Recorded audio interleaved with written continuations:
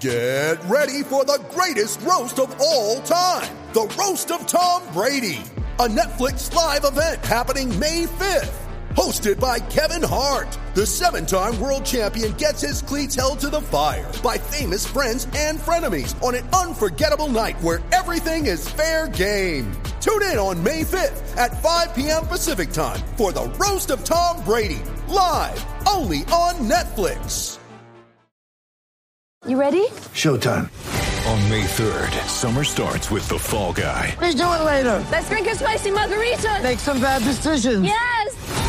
Audiences are falling in love with the most entertaining film of the year. Fall Guy. Fall Guy? Fall Guy. That's what the poster said. See Ryan Gosling and Emily Blunt in the movie critics say exists to make you happy. Trying to make it out? Nope. Because I don't either. It's not what I'm into right now. What are you into? Talking. Yeah. The Fall Guy. Only in theaters May 3rd. Rated PG-13.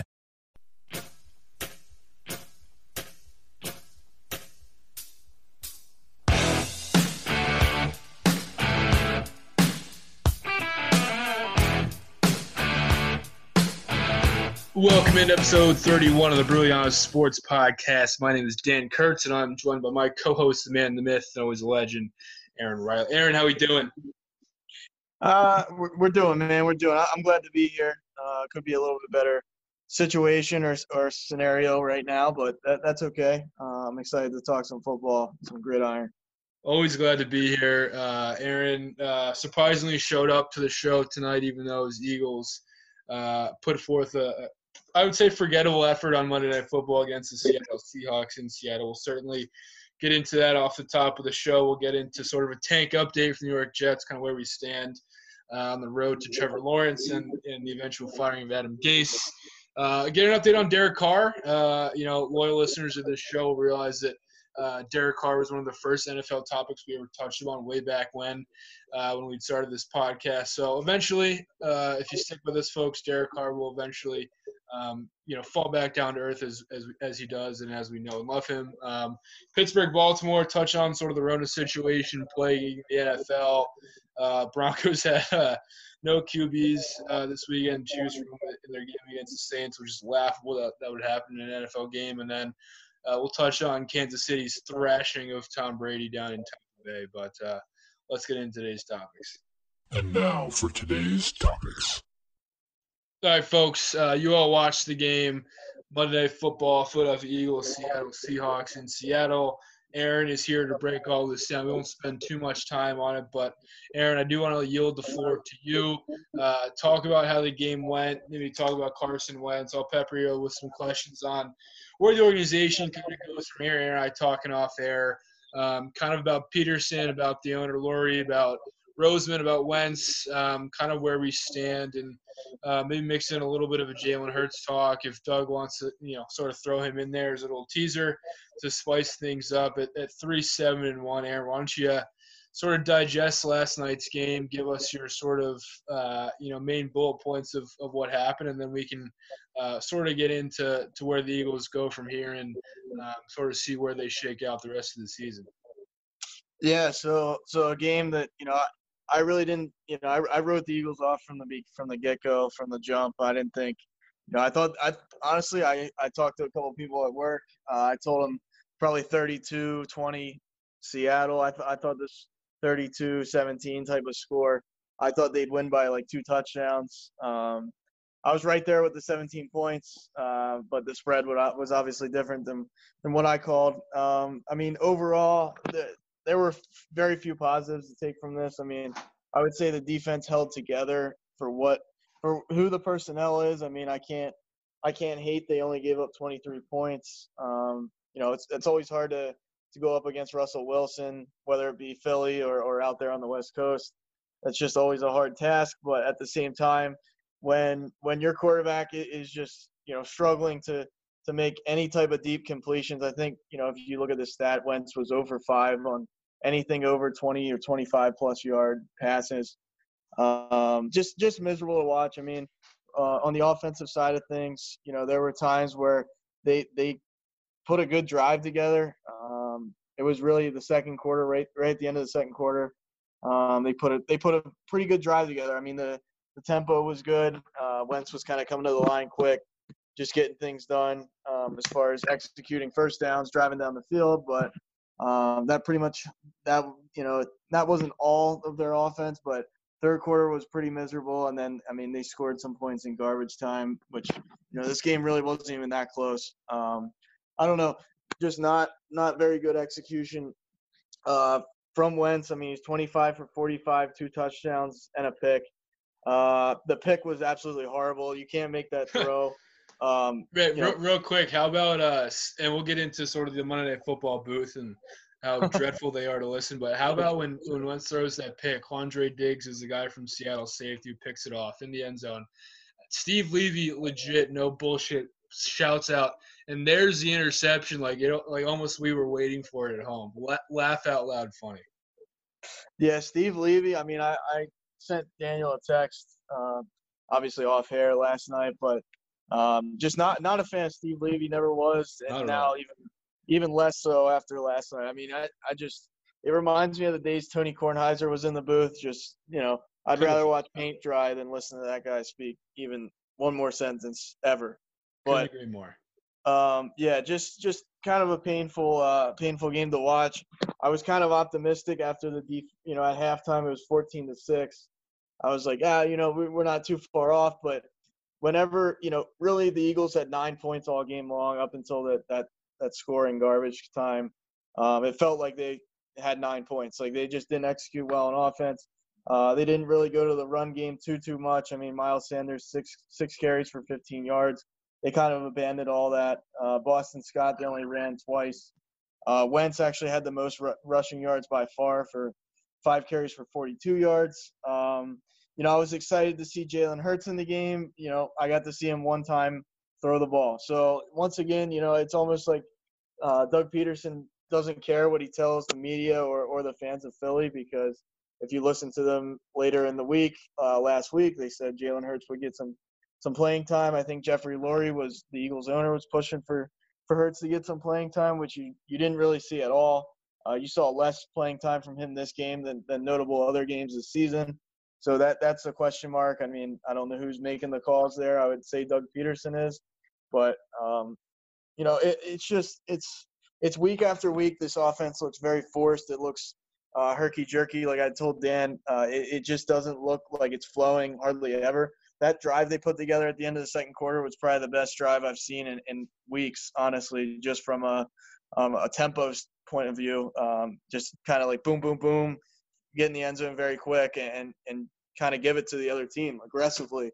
After that, once again, they got away from that. They're running, these play calls aren't beneficial to Wentz. The one time they rolled him out to the right, I think he did complete almost a 20-yard pass on that particular play. So it's play calling, but it's execution too. I mean, there are plenty of times that Wentz missed Dallas Goedert, not wide open, but he definitely had a window to throw in, and I just think he's overthinking it. He's forcing it. And once again, it's going to result in an L, and now they're 3-7-1, and not even in the driver's seat of the horrible NFC East. The NFC East, yeah. No, I think when you kind of take stock of the Eagles' games, and I guess Wentz this season, and Seattle is definitely not a dominant team. I think their defense kind of, it's self-explanatory. They've been torched this season time and time again. Really have no pass rush outside of my boy or former boy in Jamal Adams as a safety. Their secondary is pitiful in terms of coverage. They can't stop a fucking nosebleed. But to only drop, you said 9 points, and obviously they had 17 with that Hail Mary there in the last 30 seconds of the game. But for I guess the purpose of this show, to score 9 points in almost 4 quarters is pretty pitiful. And you said Wentz missing guys. I think he took 6 sacks. You mentioned off air he probably should have only had 2 or 3. I think he's just in his own head right now. We talked about the regression from 2 years ago and maybe it was the injury. I feel like that injury a couple of years ago in the middle of his MVP campaign definitely derailed sort of him as a player. And then you had the whole next season, him recovering from injury and the whole debate of, do we stick with Nick Foles? Do we stick with Carson Wentz, who has probably gotten his head a little bit and probably derailed the organization more than people are probably willing to lead on. But this is probably the third or fourth game of Wentz that I've watched this season, and I have to say, it pains me to say this, but Aaron and I can sort of commiserate here with our lack of good quarterback play. It's just I'm not seeing a superstar. I'm not seeing a top 10 guy. I'm not seeing a top 15 guy. And Aaron and I talked off air about building teams, effectively in the NFL takes a competent and qualified GM.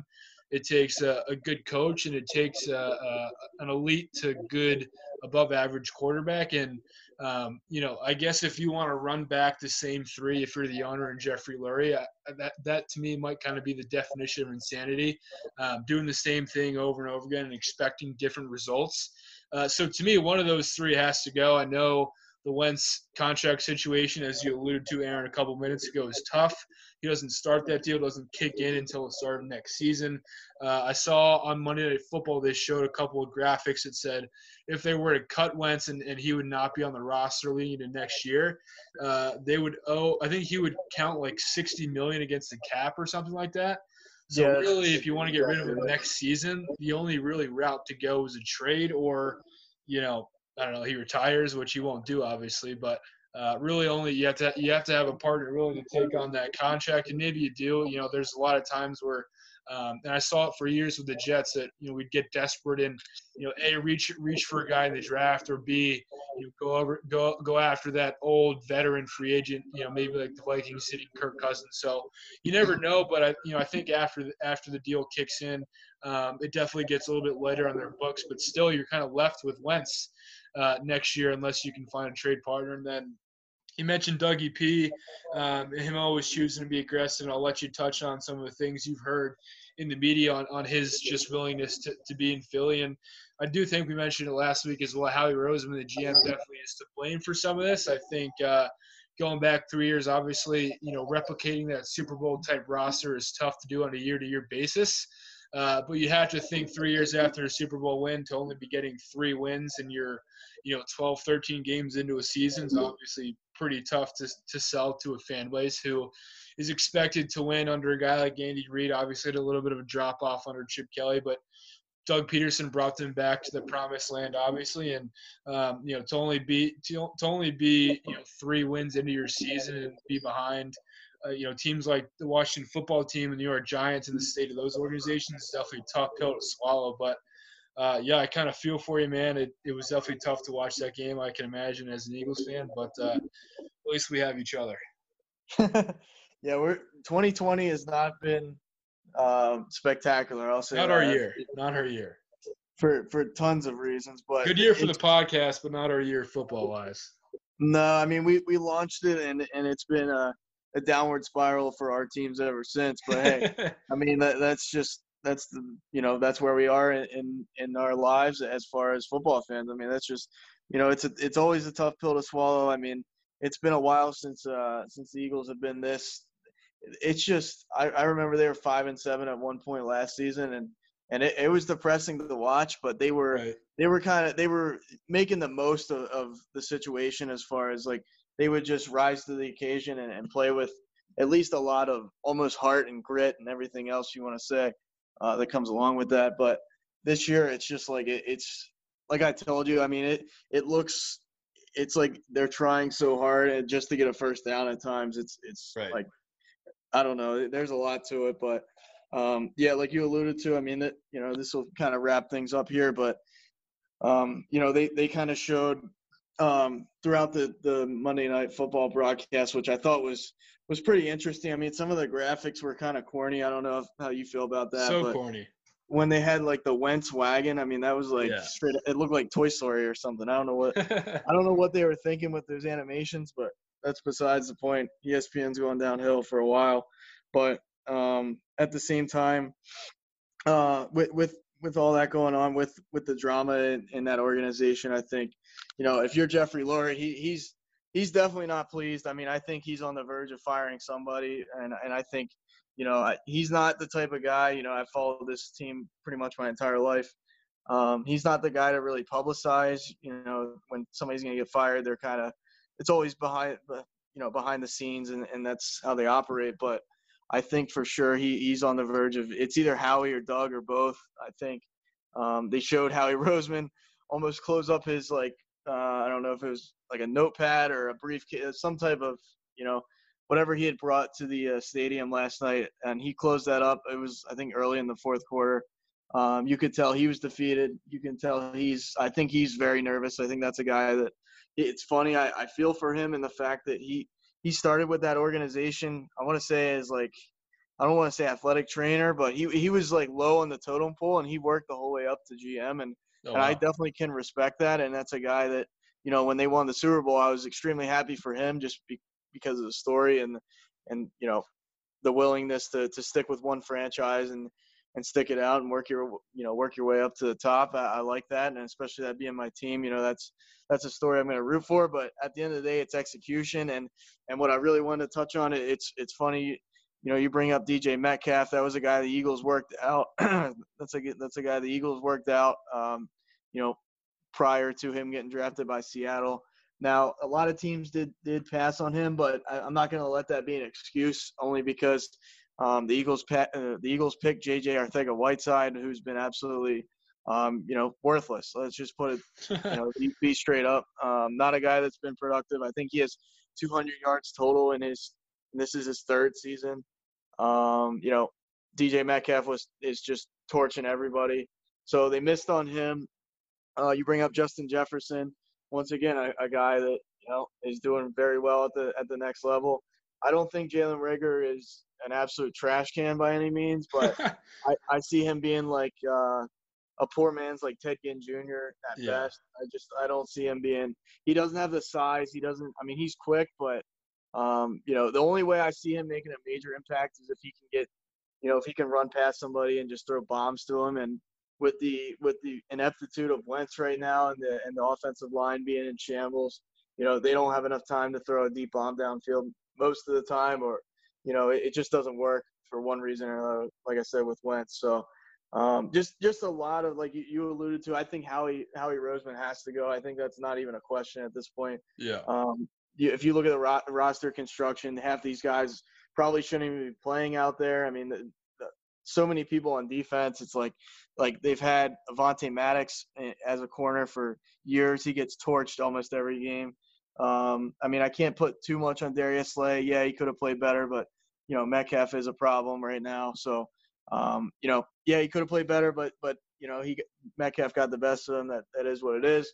But like Avonte Maddox, Jalen Mills, these guys aren't exactly superstars or even close to it. And then, you look at Seattle and, I'll bring up a name that, you might not like too much, but they went out and got Jamal Adams. I'm not saying that the Eagles should have done that, but that guy's a playmaker, and it's like, where are the playmakers on this team? It's far and few between, if any, at this point. So GM probably has to go. I think, like I said, Howie Roseman's losing his mind, tearing his hair out at this point. So it's either going to be the GM and the coach, or the coach and not the GM. But I know we're ahead of some firings, and things are going to change, because I can just see the disgust on Jeffrey Lurie's face. It almost depresses me to watch just these people be so inept and be so just lost. I mean, this team is lost right now. So that is what it is. If you combine the Eagles and the Jets roster, would they win the NFC East? Maybe I take Flacco over Wentz right now. I hate to say it, but I'd try it out. I'd definitely try it out before Wentz is not getting the job done. So all these people that were saying, you can't put Hurts in there, that's gonna break his confidence and that's gonna shatter his confidence.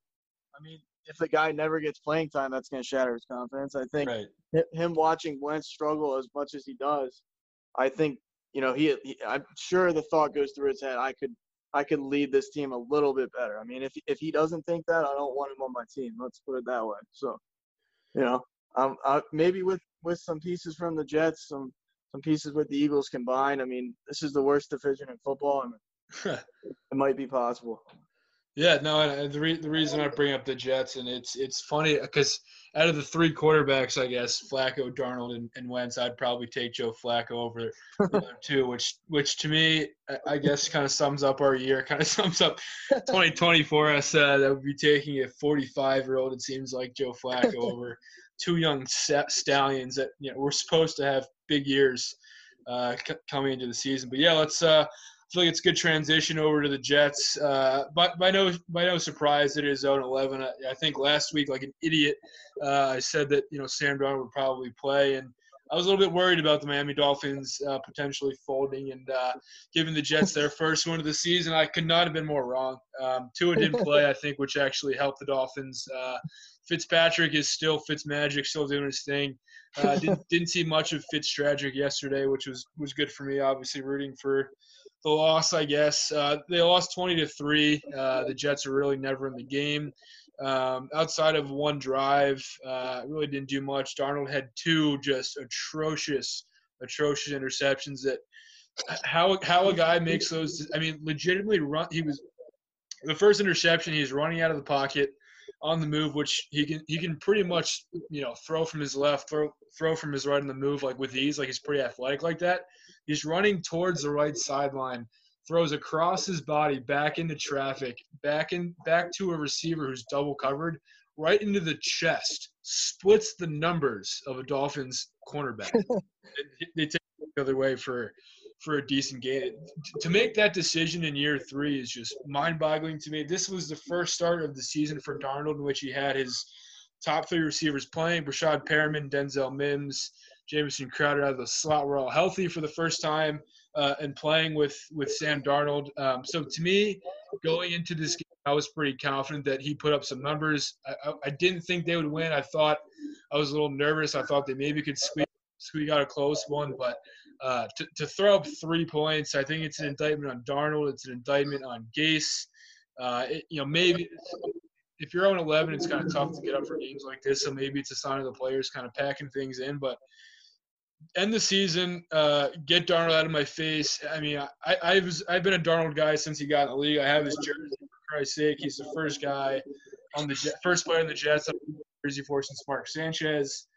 If I have your jersey, you're my guy, ride or die. But at the end of the day, if you're not bringing me wins, you got to get out of my life. So, Darnold, you're a nice guy. I was hoping you'd kind of come back and show me that these next 6 games that you have something. I never thought that you would stay here over a guy like Trevor Lawrence or Justin Fields, since the top 1 or 2 picks is pretty much all but confirmed for us. I never thought you'd stick around past this season, but at least thought you would show that you're actually a third-year quarterback and can make some smart decisions for once in your career, but you kind of look worse than you did your rookie season. So that's a tough assessment of where I stand with Sam Darnold, but kind of is what it is. Gase is an atrocious play caller. The only reason he has a job is because they're losing, and they want to tank for Trevor Lawrence, and the owners for some reason want to give off this, I guess, persona that they're not, a quick trigger organization. They're not quick to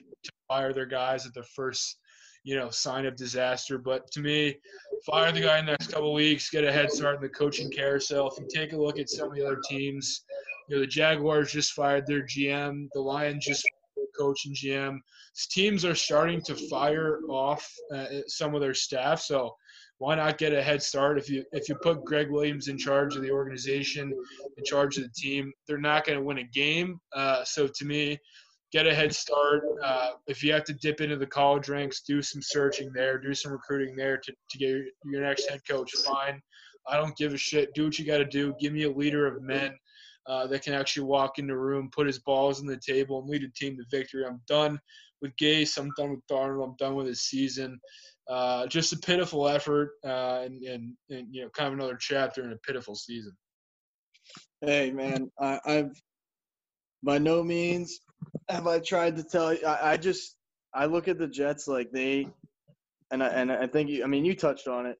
They need a guy that has balls. That's why I keep alluding back to the Rex Ryan days. That's when I think that team, other teams respected them. Now, I myself have never been, you watch a million times more Jets football than I ever have probably ever will, maybe.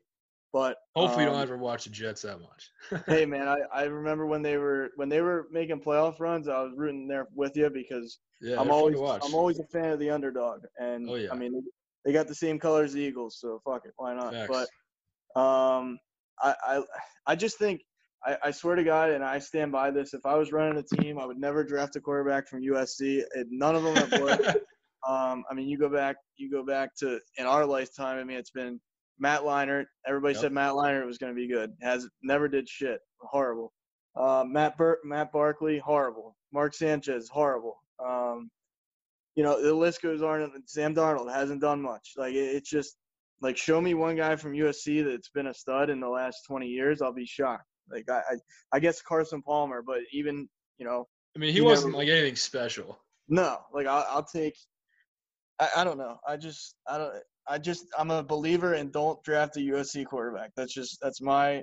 It might sound stupid, but I see it every time one of them gets drafted. I'm like, yeah, he'll be average at best. Once again, that looks like what Sam Darnold is up to this point. Not saying he can't succeed, but obviously he needs to prove what he can do at this point. So, yeah, I feel for you, man. This was a game where I figured they'd have some type of chance. I mean, Miami's defense has kind of arrived. I would say it's definitely gotten significantly better, but I kind of allude back to Flacco lit up.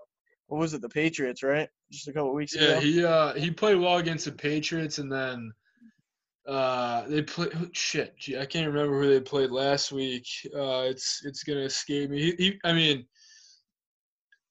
put up a Perriman had 2 touchdowns. He had a long bomb against the Patriots. Chargers. Yeah, yes, sir. It was the Chargers, and then again he threw a bomb to Perriman. I mean, with him, it's just like he's not even doing anything special. He just it kind of reminds me of honestly how Nick Foles used to play for the Eagles. He would sit back there, ingest the play call, find the read, find the preferred read by the coach. If he's on open, great, move on to number 2. If he's open, boom, fire him the ball, move the chains, and get going. It's not like he's trying to get out of the pocket. He's not freaking out every time defensive end gets within a yard of him. He's cool and collected, makes the right play, makes the right decision. Doesn't have a lot of arm talent, doesn't have a lot of athleticism, but has what it takes to play, quarterback at the next level in between his ears. And it's probably the most important trait you can have as an NFL quarterback. Yeah, I remember I was talking with a lot of Eagles fans when the whole Foles Wentz discussion went down, and everybody was saying, "Oh, you can't bring them both back." And I said, I think you should either franchise Foles or franchise Wentz, sign the other one to a 1-year deal, and that should be a competition. And everybody thought I was an idiot, but you go balls deep on one of these guys like the Eagles did with Wentz. I mean, look at the state of the organization now. Like right. You can't. To me, I don't care how much talent the kid has in the world. I mean, I think Wentz probably has more talent than Nick Foles, but guess what? We have 1 Super Bowl, and the reason we won that Super Bowl was Nick Foles. So I would definitely ride with the guy that got me there, that got it done, that beat Tom Brady in the Super Bowl. Like I don't care. Like that Darnold would have the upside, obviously, with the young. He's a younger guy, talented. He has the potential, but when you insert like Joe Flacco in that same system, and you see it work a lot better, that tells me that Sam Darnold is the problem. Like to me, it's not that complicated. Like I don't know. To me, it's whoever is getting the job done, and not to say Flacco is the guy going forward, but at the end of the day, like that should prove a point. Like it's almost like Darnold's working against himself, where Flacco, he comes in there, he's got nothing to lose. Yeah, he's got less pressure on him, but it's about execution. Like he put up 28 points against the Chargers, and he put up 27 against the Patriots. You look back at these games that Darnold played, 10 points against the Jets. They didn't score any against the Dolphins early in the season, 10 points against the Cardinals. You know what I mean? It just like at some point you got to cut bait, and you got to realize, if they can get a younger, if they can get a Trevor Lawrence, that might be, the Darnold experiment might have benefited them in, moving on and doing a lot better for themselves. Yeah, I mean, I honestly think that they have a better chance of losing out with Darnold in there than Flacco. And yeah, I mean, if you're trying to trade Darnold at the end of the season, it honestly might make more sense to hey, that shoulder's not doing very well, like shut him down for the rest of the season. Maybe you can get a third-round pick, a second-round pick, whatever it may be. I think I said a couple weeks ago when he was hurt, you could probably get a first-rounder for him. I think that's securely out the window. Maybe you get a third. I don't know. I'm not a GM, but I think at this point, if you want to shut him down, go with Flacco. Save him for next season. Maybe there's a team out there like the Bears. Maybe he sits behind Big Ben for a season. Maybe he sits behind Phil Rivers for a season. Maybe there's a team out there that gets desperate, sees a guy. Maybe they had a high draft grade on Darnold a couple years ago. Maybe it's I read a couple of New York beat reporters tweeting about the Broncos and how LA had such a high grade on Darnold coming out of the draft in 2018. And if he was there for their pick at 5, they would have for sure taken him. So maybe they move on from Drew Lock and take on Darnold for a season or two and see if they can resurrect his career that way. But to me, might as well sit him down, keep that trade value sort of where it is, maybe leak to the media that he's dealing with an injury so we can get those storylines flowing and get some decent draft capital and kind of move on to a new chapter.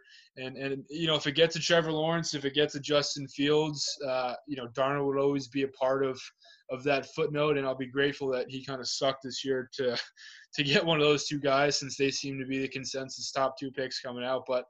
And just to touch on the coach thing pretty quick, like I hate how the media is always talking about the new, young, hot offensive coordinator out there, and his team's putting up 1 million points. Like every time someone's associated with Sean McVay or Kyle Shanahan, they always have to get a job. Like, I don't give a shit if you're able to call plays for the Washington football team and put up points. Like, if you can't lead a team, if you can't communicate effectively, if you can't effectively teach your players, if you can't effectively get the most out of your players on a week-to-week, day-to-day basis, then you're not going to coach my football team. Like, if you have to dip into college, if you have to dip into the defensive coordinator ranks, if you have to get a guy who coached the NFL the past few years and is looking for another job, like, I just want a leader of men, someone, like I said earlier, who has the balls to lead an organization from top to bottom, who's going to have his hands in the offense. He's going to have his toes in the defense. He's going to have a part in special teams. Like, someone who's involved top to bottom from this football team, maybe someone who has a say in some personnel matters as well to get his type of player in the building, maybe a guy who's bigger on intangibles, maybe a guy who's bigger on character, to really change the chemistry that has plagued the Jets the last 20 plus years. I'm looking for a guy who can just come and be a catalyst. And you mentioned Rex Ryan. He was that guy for a couple years, and then they had some pretty bad GMs, towards the end of his Jets tenure that kind of led him astray and didn't give him the players that he needed to win on a week-to-week basis. So I do think I like Douglas. He obviously came from the Eagles and the Howie Roseman, I guess, GM tree. I think he had a good first draft. Obviously, it's kind of tough to evaluate a rookie class, 5 to 6 months after the draft happens. But, they got a good left tackle in Becton. Mims, the second-round receiver, seems to be decent. They have a couple other guys who can provide depth. So if you have your evaluator in personnel guys, the GM, the next step is the coach, and then after that, it's a quarterback. So if we can lock up those two things in this offseason, I think I do like our chances moving forward. I like our outlook as a franchise moving forward, but those are two pressure-packed decisions that have to go right. But if they do go wrong, your organization is probably set back for another 5 to 10 years. Yeah, it's you're exactly right. I look at it like if you miss on a head coach, obviously like a Adam Gase, and now you're looking at the Eagles in this situation they have with Doug Peterson. It affects more than it. No matter what you believe as far as how talented your players are and what have you, like calling the right plays at the right time. I mean, I think Tennessee is like the prime example of how coaching and how a mindset of a leader and how a guy can unite the troops at like a Mike Vrabel. Like he walked into that organization was garbage. I mean, that team was trash. And like the way they play now, I mean, yeah, I know they're they're a run heavy team and having Derrick Henry is obviously a good thing, but they just play differently than they used to play as far as from a physicality standpoint, from that team seems to have drafted very well. They have good receivers now. They've built themselves up from, I remember the Marcus Mariota days where, they were winning 5-6 games a year, and kind of like in a Jets situation where it was so bad for so long that, something had to give. They had to hire the right people, and it seems like they have done that. I mean, they went to the championship, the championship game last year, the AFC championship, and it's not like they, were very close to the Chiefs, but Right. they at least got to that game, and that's something for an organization that no one thought had a chance in hell of beating the Patriots and then going on the road and beating the Ravens. So it really shows you if you pick right and you start to get things moving in the right direction, anything can really happen. But like you said, I mean, they got to hit on the right people, and I think no matter who you talk to and how much of an expert you are in the draft, at the end of the day, you got to have some luck. I mean, you can draft a guy with A's across the board and he be an absolute flop. So hopefully for Jets fans, and I know for you personally, I wish the best for you, because it's not been easy, and if they can execute in the draft and execute on hiring the right guys, that can make all the difference in a team that's struggling, to say the least, to being a playoff team, in years to come. Yeah, no, I think that's very well said. I can't wait for the day where we're on this podcast, whether it be next season, a couple of seasons from now, just dissecting back-to-back wins for the Jets and Eagles, and we're talking about, Trevor Lawrence threw this touchdown pass, or whoever the Eagles quarterback is played really well, read the defense perfectly. But yeah, maybe it's Jalen Hurts and Miles Sanders taking them back to where the Eagles are used to being up at the top of the NFC. But I can't wait for the day where we can just talk about competent football teams for once, instead of having to talk about the future and all these question marks that surround both of these football clubs. But I think it's a good transition to just talking about question marks. I think we wanted to get to some more of the coronavirus news. Obviously, the Pittsburgh-Baltimore game has been postponed for a third time. Actually going to be played Wednesday afternoon at 3:30 in the afternoon. The Broncos, couldn't play with any of their quarterbacks, had to throw a practice squad wide receiver, former college quarterback out there against the Saints. But you've had some issues earlier this season with the Patriots having to play without Cam Newton.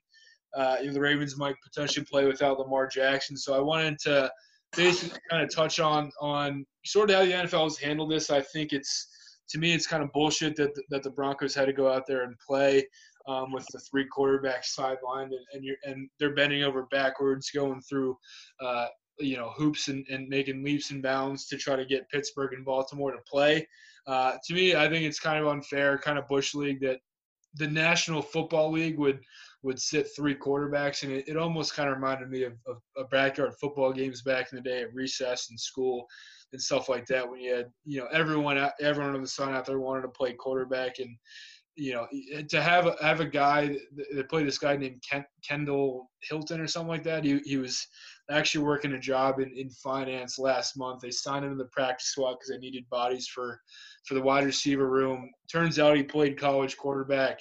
They throw him in there. He throws like 9 passes, completes 2 of them. It's just an absolute joke of a game for the NFL to put out there. So, do you think that the NFL is kind of playing favorites with their marquee teams and their marquee matchups? Obviously, the Pittsburgh Steelers and Baltimore Ravens are a lot better this season than the Denver Broncos are. But to me, I don't think you should play favorites. I think that game matters. I think just the fact that the Broncos, they obviously had the opportunity to forfeit but didn't. I think that shows a lot of heart, shows a lot of courage, shows a lot of commitment to the team and to the league that the league did not in turn display back to them. So do you think the Broncos sort of have a right to be pissed off? And, how far, I guess, could this spiral if we keep seeing these COVID issues pop up, on a week-to-week basis? Yeah, no, I'll touch on that briefly. 2 things I want to bring up with that. I mean, I think, whoever, you brought up his name, I'm drawing a blank. Kendall Hilton. I know how nervous do you think he was before that game? Just real quick. Shit in his pants. Yeah, I can't imagine. They're telling you, hey, you're going to start your first game. You haven't played quarterback since college, and you're going to get. The Saints are not one of those teams where, they're they're not Jello. Let's say that. I mean, they hit pretty hard no matter who's on the other side of the ball. Year to year under Sean Payton, that's a physical team. So more power to him. I mean, played like absolute like a dumpster, but what can you really expect? As far as like, I'm kind of missing the mark on like I know what. So one of them tested positive at first, and then I got to get the whole story real quick. For the Broncos? For the how that situation came about. I think the third string quarterback Jeff Driscoll. They went into a meeting in the quarterback room. Obviously, the NFL had said last week or 2 weeks ago now that all positional group meetings were going to be virtual for the foreseeable future, just due to the spike in cases throughout the country, not just in the NFL. They actually gone into the building. The three quarterbacks. It was Jeff Driscoll, Blake Bortles, and Drew Lock. They went into the building, had an in-person thing. On video, they caught, I guess, all three of them had taken their masks off within the facility. Turns out a couple days later, Jeff Driscoll tests positive. Bortles and Lock both tested negative, but the NFL still ruled that they couldn't go. And then today or yesterday, I believe they tested negative again. So all three of them are actually eligible to play this weekend. But even though they were testing negative sort of leading up to and after the game, they still weren't allowed to play just because of potential exposure from Jeff Driscoll. Yeah, so I mean, I get the point, and you can argue the mask thing all you want, as far as like, does that really stop coronavirus or not? We're not a medical show. I'm not going to pretend like I know more than Fauci by any means, but for them to report they took their masks off inside the building, I just think that's hilarious. Like that's the year we're living in right now. That's an actual report. Like, how do they even find? I don't know how they find that out. I mean, I guess some type of camera footage, but just maybe the fact that we're like, hey, like, is this okay? And then the NFL was like, no. I just don't see why the Broncos would like have to report that, or maybe since Jeff Driscoll tested positive, they felt like, oh shit, like by the way, Drew Lock and Blake Bortles were coming out of this meeting too and didn't have their masks on. Like, to me, that's kind of like a self-report almost. Like someone within the building would have to report that themselves. I don't know how the NFL would get access to that. My whole thing is like, yeah, I get, I get the potential exposure thing. I understand that. But at the end of the day, I mean, you can't tell me that just last night, like just for example, the Eagles and Seahawks are playing.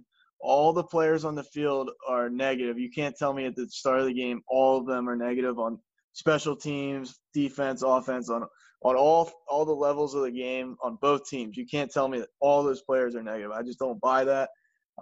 There's way too many people that involved there. So you take that, and then what's so funny to me and what doesn't make sense and hasn't made sense to me all year is it's not like they're wearing masks while they're tackling each other. Okay, so they're sweating all over each other, spitting on each other, bleeding on each other, everything. Bodily fluids are going every which direction. And then they go to the sideline and they put a mask on. Like, how beneficial is that? Like, I get what they're trying to say, we should all wear the mask, all do our part. But when you're sweating and bleeding and, perspiring on other people, like, that just, to me, that's like, okay, if one of those guys has it out there, more than half the offense or more than half the defense is going to get it. Like that, to me, I mean, I can't say I understand this virus in and out, but that doesn't make sense. So for them to say, oh, the potential exposure, I mean, I think everybody's at the risk of, I think going to the grocery store, you probably have potential exposure. That's kind of BS. So, I mean, if I was the Broncos, I'd be kind of upset. I mean, I get isolating Driscoll and getting him out of there and not allowing him near the facility in, 14 days or what have you. But for them to say, oh, the other quarterbacks are definitely exposed to it. I mean, I think you're exposed to it no matter what, it's not like you live in your house the entire year. So right. I don't know. That's my look on it. Yeah. I mean, and just to touch on this from sort of a greater COVID perspective and kind of where, the league is, to me, there seems to be more of a spike in cases over the last 2 to 3 weeks than, the previous 10 or so weeks. And I guess it begs the question, like, do you think they go to more of a bubble within the playoffs, or, maybe they end the regular season a couple weeks early, add a playoff team to each conference to have 8 teams, go to the playoffs from each conference, like I just said. So do you think they go and sort of adopt a similar model to Major League Baseball and go with a bubble for the playoffs? Or do you think they just kind of see if they can push back the season a little bit or reschedule these games as best they can to fit everything within the regular season and then kind of take a step back and do the same thing for the playoffs? Yeah, that's interesting. I mean, I think Roger Goodell definitely is in the business to make money. I wouldn't be surprised if they would expand it to at least one team in each conference. I'm not sure if they will, but really this season is so unpredictable, and you can't really call anything off limits. So I could definitely see that being a possibility. I wouldn't be against that. I think the more sports, the better. I mean, we didn't get a preseason, which who really cares about the preseason? But just to expand it and give you another game, another matchup, I say why not? Just because sports haven't been the same. I'm not sure in the state of New York, but now the Steelers and the Eagles can't have fans in either stadium the rest of the season. So it is taking, even watching Monday Night Football last night, it still doesn't feel the same. And I couldn't be more tired of COVID, but I understand the severity of it in some cases. So I say if I'm Roger Goodell, I'd say go for it. But then people are going to say, well, now you're putting players up even more risk. So you can't win either way, I say, at this point. Yeah, definitely can't win either way. I think the current path they're going down. If I honestly have no idea how the Steelers and Ravens are playing tomorrow. I think the Ravens, the last time I checked, had over 18, 19, 20 maybe players and staff testing positive. How does that not get to the rest of the building? That's beyond me. I have no idea. I guess I just don't know how COVID spreads as much as I thought I did. But to me, if 18 guys are testing positive, how does the rest of the team also not test positive? So maybe they're covering up a few cases here and there to be able to have that game on Wednesday. But we'll see how that goes. I think it's kind of interesting, a 3:30 game. NBC actually kept the game at 3:30 because they're lighting the Rockefeller Center Christmas tree in prime time tomorrow night. So I guess they think that gets more viewers than a Pittsburgh Ravens game on a Wednesday night. Yeah, I did read that myself. I was kind of shocked. I mean, I get, that's a tradition. That's a Christmas tradition. That's sacred. But have to. I'll be at work tomorrow. I can't see a minute of that game. I don't know. I don't know how many people are going to be able to tune in.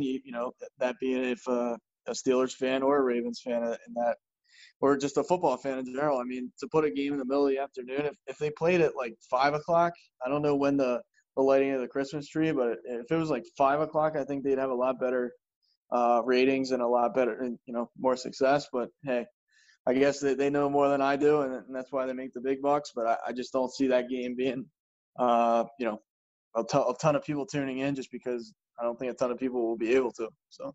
That's why they make the big bucks. Exactly right. Going from one lighting up to another, it's a fucking natural transition there. Patrick Mahomes and Tyreek Hill. Patty Mahomes with 462 yards against the Tampa Bay Buccaneers and Tom Brady. Tyreek Hill had 217 yards in the first quarter. This offensive output is just absolutely ridiculous. I think we touched on the Chiefs a couple of weeks ago. If they don't repeat as Super Bowl champions, I will be absolutely shocked. Brady, obviously, people were talking about him and Arians' offense and sort of his relationship with Bruce Arians. And he's thrown more touchdowns sort of on his career average, certainly more touchdowns than he has last year, but he's also on pace for more interceptions. So to me, it's obviously amazing to see the Buccaneers lose, but I think it's also more about how potent this Kansas City offense is. I mean, they had this one cornerback for the Buccaneers who, for some reason, they had him played a one-on-one against Tyreek Hill, and as I said, I absolutely went off in the first quarter for over 200 receiving yards. But what do you think of this Chiefs team, and is this more of an indictment against the Bucs, or is this more about just the Chiefs being able to dominate in so many different ways? Yeah, so, and I did tune into this game late. I caught pretty much all the fourth quarter of this one.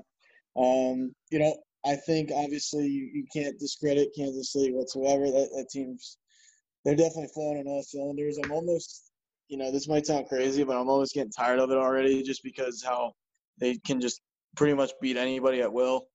I don't know, call me crazy, but I'm kind of rooting against them a little bit. This is like year 3 into like a 10-year dynasty, and you're already getting tired of it.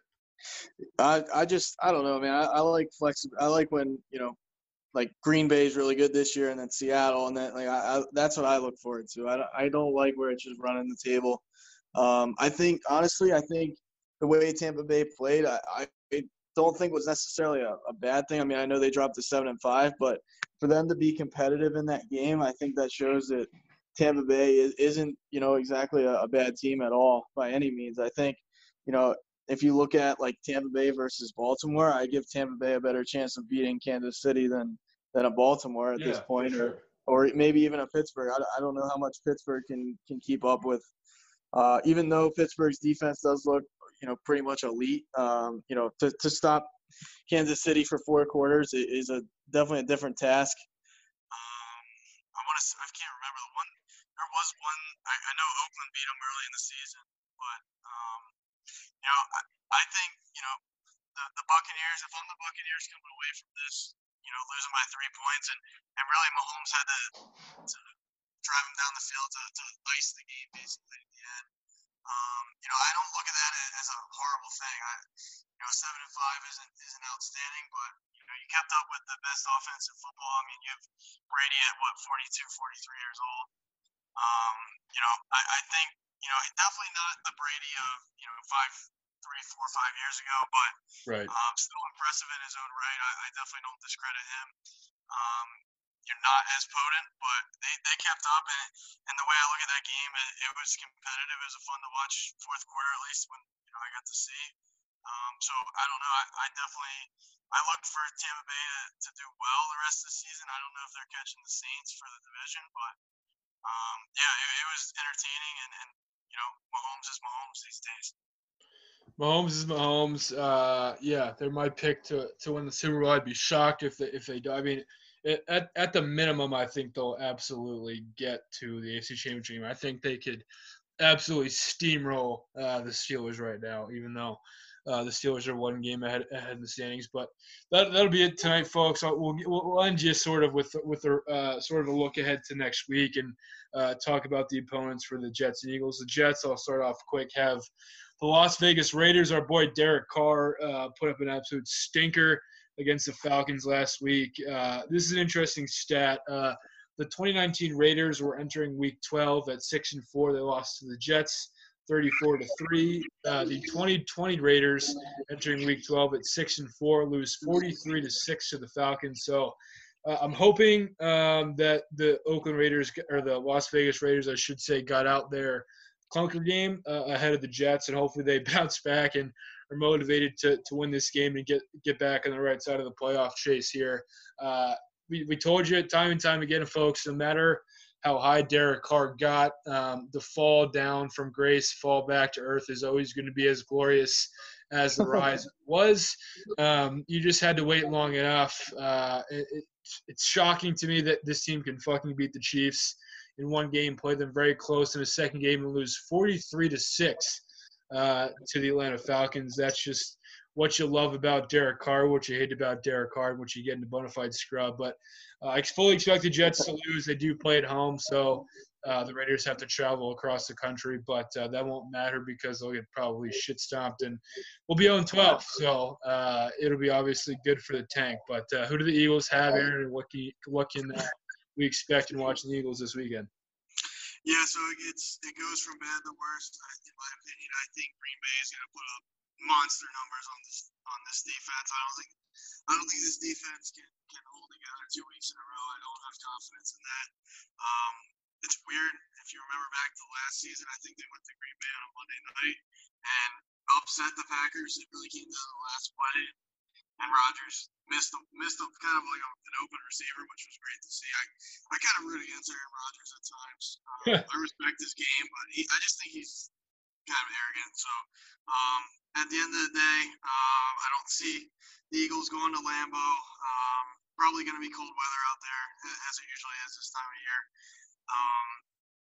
Being able to pass the ball effectively, once again, I think Wentz is going to struggle. I think this is a game you have to put Jalen Hurts in and see some type of, not productivity, but just see what he's got, see what he can bring to the table. So I don't see him winning this game. I saw this game coming up on the schedule earlier in the season. I thought this would be I think they get stomped in this one.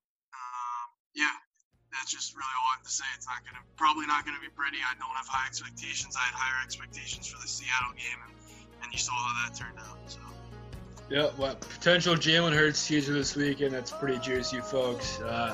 Tune into both the Jets and Eagles. Actually, maybe not. Maybe tune into some other football games, but we'll certainly be tuning into our teams, unfortunately, and have a full breakdown for you, obviously, of course, as we always do. But Aaron, why don't you take us home here and close us out? Yeah, so always grateful for everybody that tunes in. We try and bring you some exciting segments. I mean, obviously we're a little biased. Maybe we'll get away from that as the season progresses. As both our teams probably will be on the outside looking in on a playoff scenarios. So just look forward to what's going to happen the rest of the way, and hopefully COVID at least chills out for a little bit. Love it. Take us home.